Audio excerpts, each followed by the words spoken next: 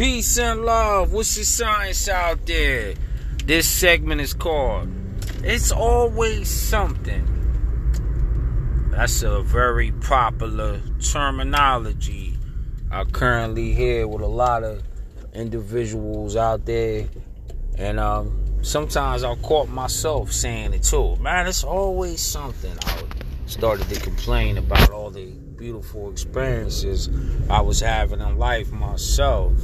And I sat back and thought, and I'm like, at least there's something going on in my life.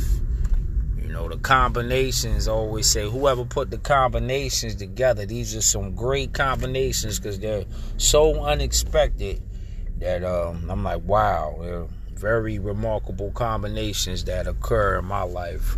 I don't know about your life, but I have combinations where I'm like, who is the author of all this?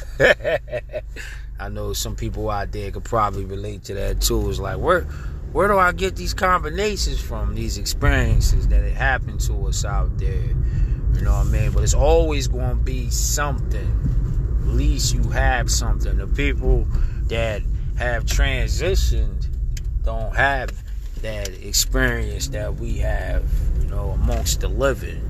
So be grateful that you have something.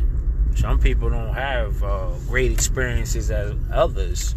You know, they might just be stuck at a standstill, not moving or not doing anything.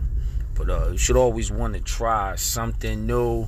And don't be mad if it's always something out there. That's life. Life is beautiful and it's always something to do. Peace and love.